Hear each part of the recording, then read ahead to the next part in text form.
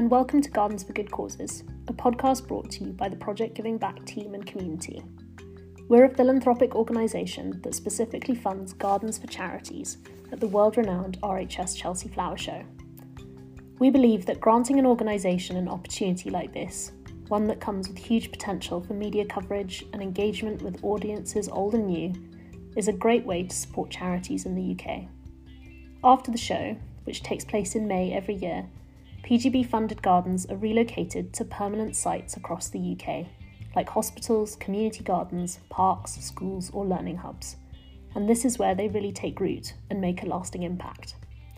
You can subscribe, follow along and join us on each episode as we learn more about the causes that inspire the gardens and talk to the charities and communities to whom the gardens will make a meaningful difference.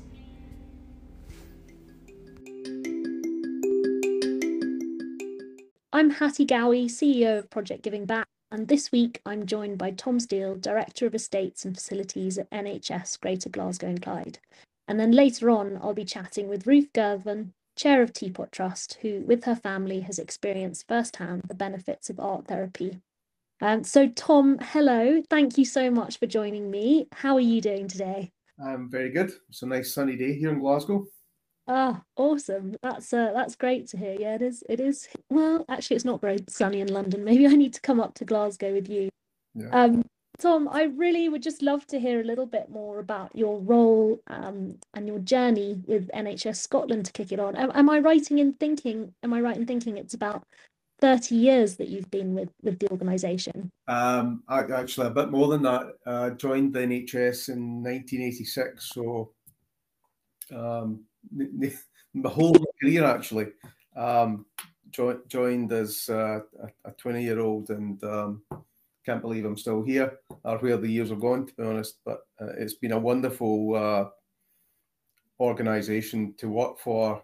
It's been incredibly beneficial to me in my career and developing my career educationally, experientially, to get to the point where I am today in Greater Glasgow and Clyde. I've worked at a number of different health boards in Scotland and worked at in a national agency as well. So I've had quite a varied career in healthcare infrastructure and acute care, primary care and mental health. Amazing. And what does your role what does the day-to-day entail? What do you cover basically? It seems like quite a lot. So my job title is Director of Estates and Facilities, and that is essentially looking after support services portfolio for the organisation. So most things that are non-clinical, with the exception of other corporate functions such as finance, HR and e-health. So I have within the team here in Glasgow, there's about 5,500 staff employed in support services in my directorate. And those staff range from all our domestic services staff, portering staff, gardens, transport, procurement, our hands-on trade staff who maintain all our properties. And we have teams who are procuring new buildings or managing our asset base. And what else do we have in the directorate? A corporate-wide procurement service sits under my portfolio. So the numbers of staff ebb and flow, but at the moment we're in excess of 5,000. Wow, that's an incredible number of people to be pulling together and working together. It's and specifically with the Teapot Trust Elsewhere Garden, I know it's going to the Royal Hospital for Children in Glasgow. Can you tell me a little bit more about that location and sort of how the connection with Teapot Trust came to be? So maybe start with the connection first, and these can, in my experience, really novel projects are born out of they're serendipitous sometimes. The timing of them is just right for people generally to make positive connections. So we were approached by the Teapot Trust about how receptive we or otherwise we would be to being a beneficiary of a garden. That came at the same time post COP26 here in Glasgow, a real desire at a health board level and at a government level of really stretched targets associated with net zero ambition. But moreover, like everyone else on the back of the pandemic, there was an absolute stark realization about the importance of just being able to get outside. If whether you're a member of staff, a visitor, or if you're a patient who can leave the hospital, if you were indoors for sustained periods of time wearing masks, then that is really, really challenging. So the need to create high quality external therapeutic space for everyone to use actually was under a spotlight. The pandemic really shone a torch on the opportunity that could bring. So we were already looking at, in particular, the Queen Elizabeth and the Royal Hospital for Children campus, and had started doing some high-level feasibility site master planning about improving green space, biodiversity. And we were approached by the Teapot Trust, how receptive would we be to receiving the garden? And answer absolutely with open arms. We can easily incorporate this garden into a wider aspiration for the site. And that is exactly what's happened. The Royal Hospital for Children is a national centre for Scotland for many complex paediatric services. It's also a local children's hospital, and it's a regional children's hospital. And it's one of the largest children's hospitals in the UK. So to provide the opportunity for additional high quality space for patients, their families, and staff, it is a real godsend to us, quite frankly. And we are really enthusiastic. In fact, I was talking to colleagues this morning, very early this morning, about the programme and the timescales for actually doing that. And it will come at a time this calendar year, which of course is the 75th anniversary of the NHS being formed. So in my mind, planning mind, I'm thinking, well, it'd be great if we could combine the two celebratory events. So we were just discussing how that may or may not be accommodated. But essentially, the garden, when it comes to us, we've collaborated with our own endowments committee within the health board to support some capital funds. We're collaborating with the Glasgow Children's Hospital charity. We're a very large charity that give us great support. And there'll be other areas of philanthropy that we will seek to engage with once the scale of this project becomes apparent. Yeah, I mean that's amazing, isn't it? It's sort of listening to you talk about how it fits into the wider project. It makes me. I've got a question to you about, it's not just like you can say, yeah, sure, we'll have a garden. I mean, there must be so signing up and thinking that you have to do about, how it's going to be maintained, when does it open, what's sort of been the factors that you've been considering so you can make sure it's as a bigger success as possible?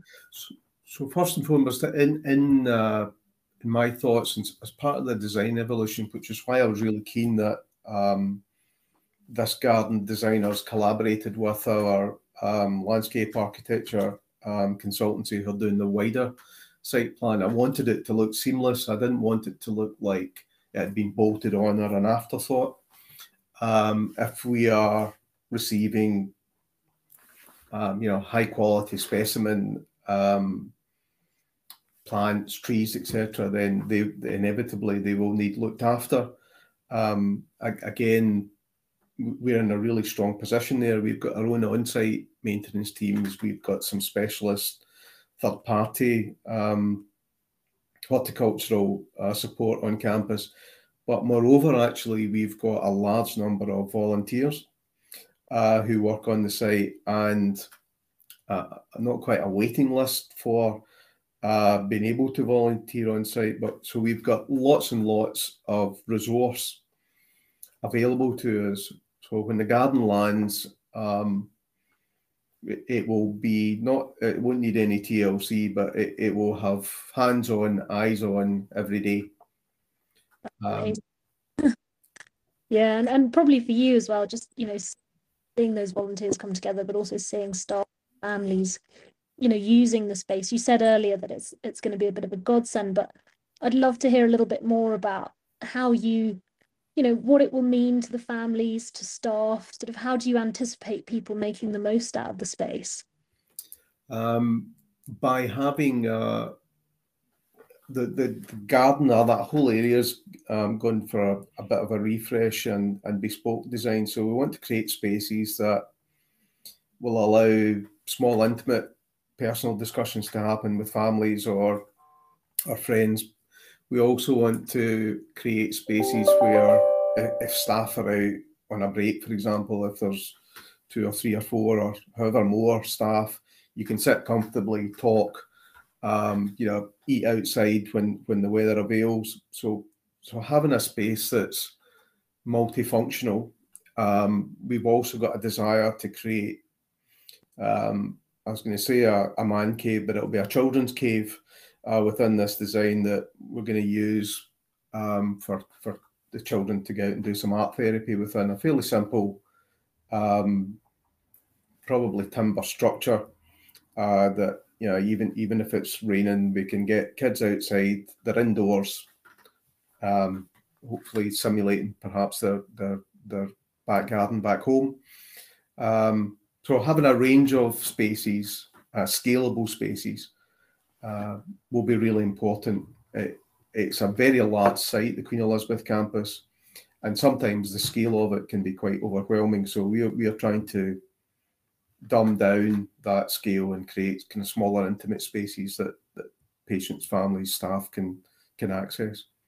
Amazing, yeah. Creating those sort of dens and sanctuary spaces will be amazing. And yeah, I can't wait to see it when it's in its final spot. And you know, you've really taken us on such a journey and brought that relocation to life. Thank you.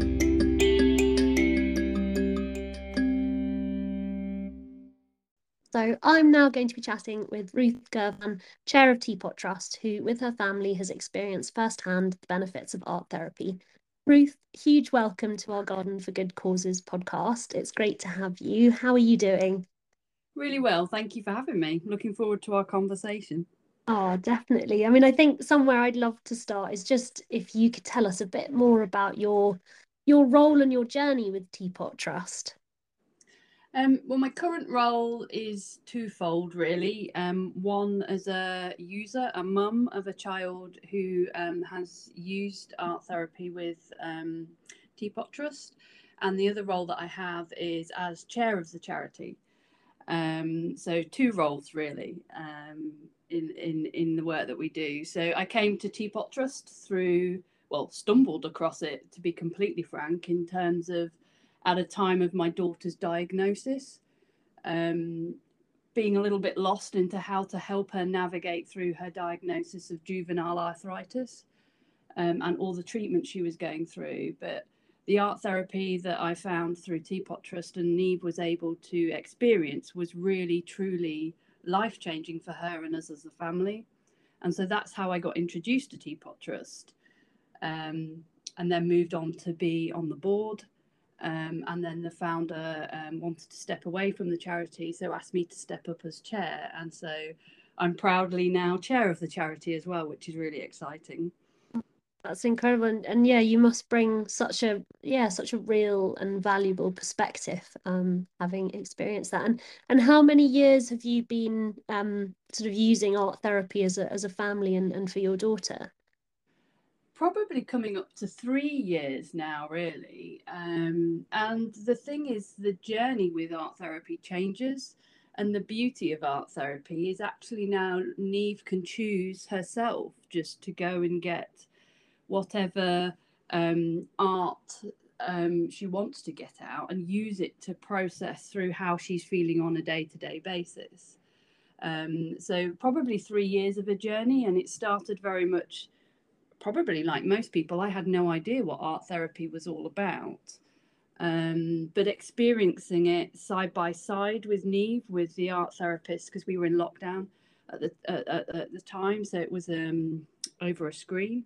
But watching the wonderful art therapist Erin was our art therapist, and she navigated Neve very, very gently from hiding under the table to then coming out of her shell and choosing whatever art she wanted to do, and the skill that Erin had to get Neve to feel safe and find the words through the art to be able to voice what it was she was feeling and experiencing. And now, as I said, Neve will now make the choice to dip into all the skills that she used by learning through with art therapy with Erin, and she will just use that on a daily basis as and when she needs it. Incredible. And yeah, I was actually going to ask you about sort of what would you as a mum say are the main benefits? I mean, you've talked about sort of Neve's ability to sort of communicate more there, but what are the main benefits you've seen as a family and as a mum?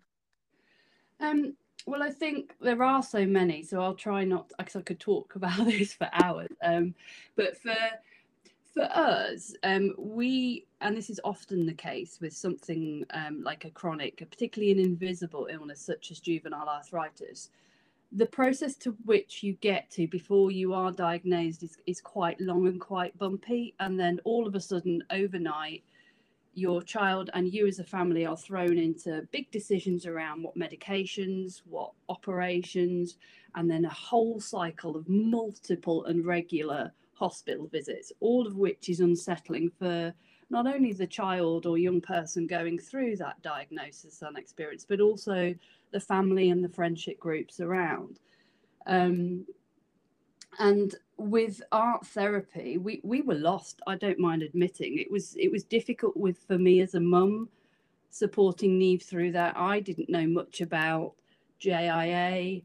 I didn't know how to help Neve. The most traumatic experience, which I hear quite a lot of a child who goes through a similar experience as Neve, is you have to physically restrain your child. And for us, it was taking 3 adults to physically restrain her in order that they could take her monthly blood draws safely. And no adult wants to do that. No parent wants to do that.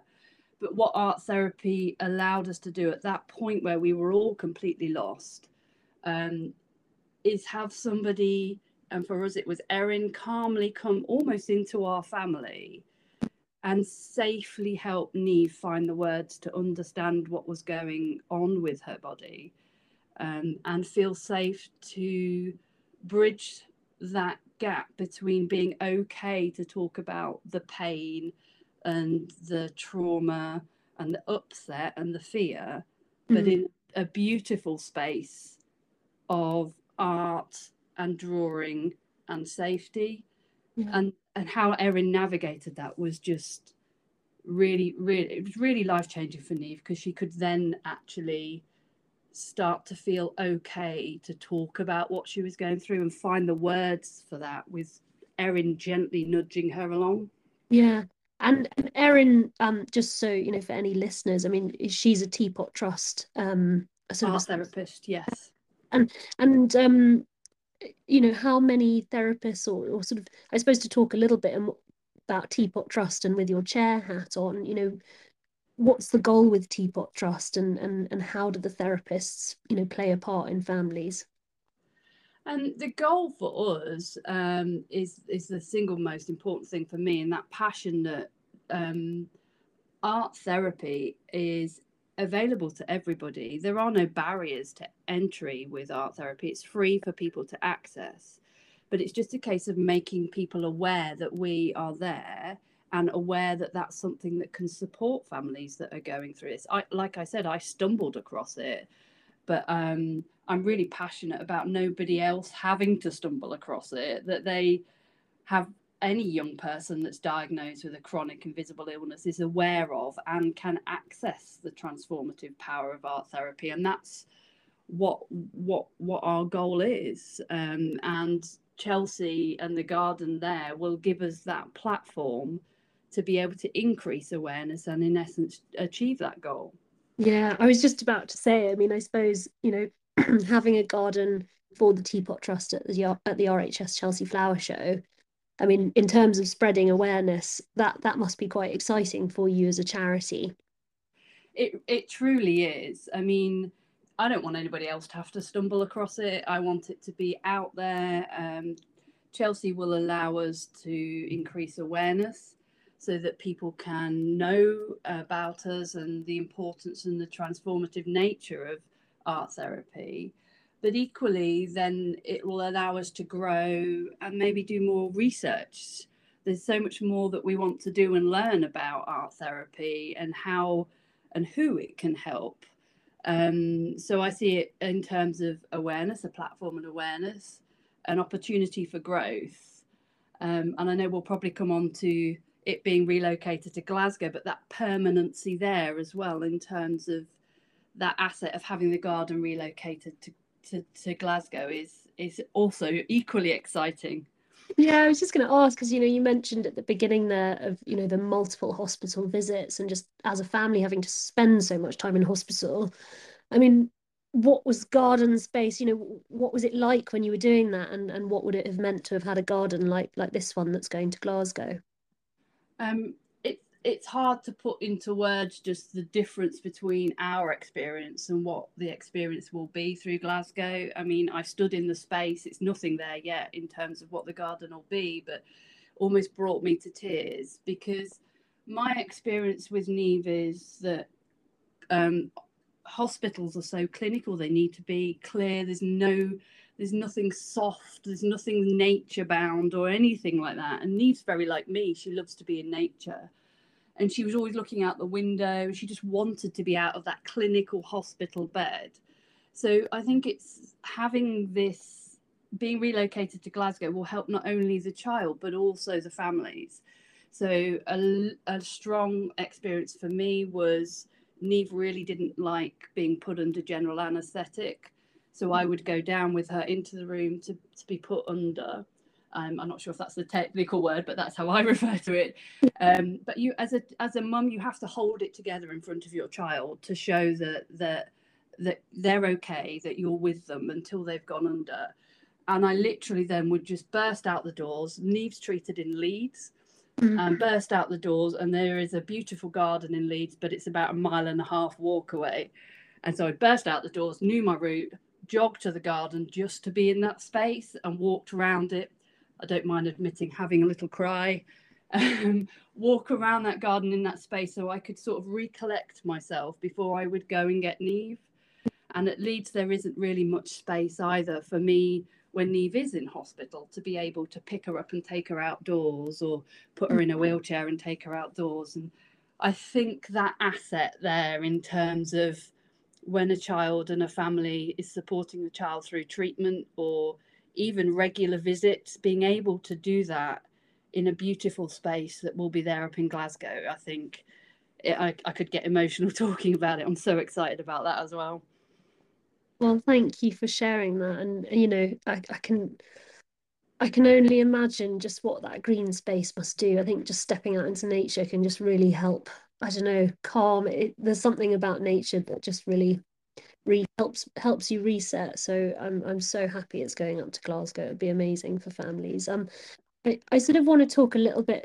It's such an interesting one, that you've gone through this as a mum and as a family, but also you're the chair of trustees and driving that for the charity as well. And obviously this opportunity of having a garden at Chelsea has been on the cards for about a year now. And when you're thinking about how to make the most of it or make it a success, what have been the factors you've considered as a team, and how long have you sort of been thinking about this? I mean, it's a dream come true for a charity of our size. There's no disputing that at all. I think the platform that it provides, but there's a very strong role that I have to play in terms of balancing the excitement and the opportunity that it will bring, along making sure we're keeping on track on what it is we want to achieve of a charity as well, because there really is an opportunity for this to be all consuming. It's a huge undertaking to have a garden at Chelsea, and everybody wants a part of it. So it's a tight line to navigate. So yes, it's been a very long journey to get to here. So important things for me. I mean, how lucky we are to be working with Susan and Nicola of Semple Beg. I know it was on their bucket list to have a garden in Chelsea, and for them to choose Teapot Trust as the charity to do that with, I just every moment I spend with them, I feel so grateful that we're working with those guys. Other things that are on my mind is, are we achieving our goals through this? How best can we achieve our goals around increasing awareness and growth? Responsibly use the decisions that we take around anybody we partner with on this. It's important to me that it supports all our core principles on D&I and sustainability. So we need to make sure that all our decisions on people that we partner with share those values and principles. Staying on message. Yeah. Sticking back to what it is we do. We're there for supporting children and their families who have chronic long-term invisible illness. So that's what we need to stay true to. And the other thing that's massively important to me is the Teapot Trust has an awesome team, but it's a small team, and I've got a very close eye on making sure that that team enters Chelsea in a good place, because like I say, this can grow arms and legs, and there's a lot for very few people to do. So I've always got that on the back of my mind as well. Yeah, you're so right. It's yes, it's a big deal, but it's really, just one small part of the amazing things that your charity does, and Yeah. You don't want it to sort of take over, but also balancing it with everything. I think that's amazing. Well, I mean, we're at Project Giving Back. We're so excited to see the sort of magical wonderland that Semple Beg are creating. I can't wait. It's so fantastic to chat with you, Ruth. And the sort of the I guess closing question I'd love to end on is just, personally, what does gardening in the outdoors mean for you? What are you excited to see in the garden? So many bits about it, but gardening, I literally bought this house that we've lived in now based on the garden. I brought up in with a family where my dad started with a blank farmer's field, and we built it into nature zones. We built a Japanese garden. So gardening for me is from one end of being paid 2p a barrow to barrow things like chicken manure down the garden for my dad while we made the garden, into the beauty of when those bulbs come out in spring, which always brings me goosebumps. So I'm excited about gardening. Nature, as I said, is how I cope with the world. I know nothing better than to swim in open water, particularly in the Lake District or in Scotland. And then this garden, what I am so excited about is I can't wait to see it, but the fact that Semple Beg have managed to create that bridge between the pain and the fear and the beauty. Yeah. So you've got those two trees that are a little bit thorny, a little bit funky, and they've got the marriage of that with the beauty of the dollar mixture stream. I can't wait to see that come to life, definitely. So and the fact that we've thought about how not everybody will be able to access the garden, so the things like the sound, being able to listen to the sounds, and the VR aspect of it are hugely exciting. But no, I can't wait to see it in true life. Well, Normie, I mean, it's going to be fantastic. And Ruth, just a huge thank you from me and the team for joining us today. And we'll see you at Chelsea. I cannot wait. Thank you so much. Have a nice day. Bye. Thank you.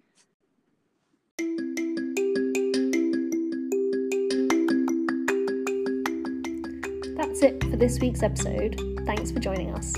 You've been listening to the Gardens for Good Causes podcast, brought to you by Project Giving Back, a registered charity in England and Wales.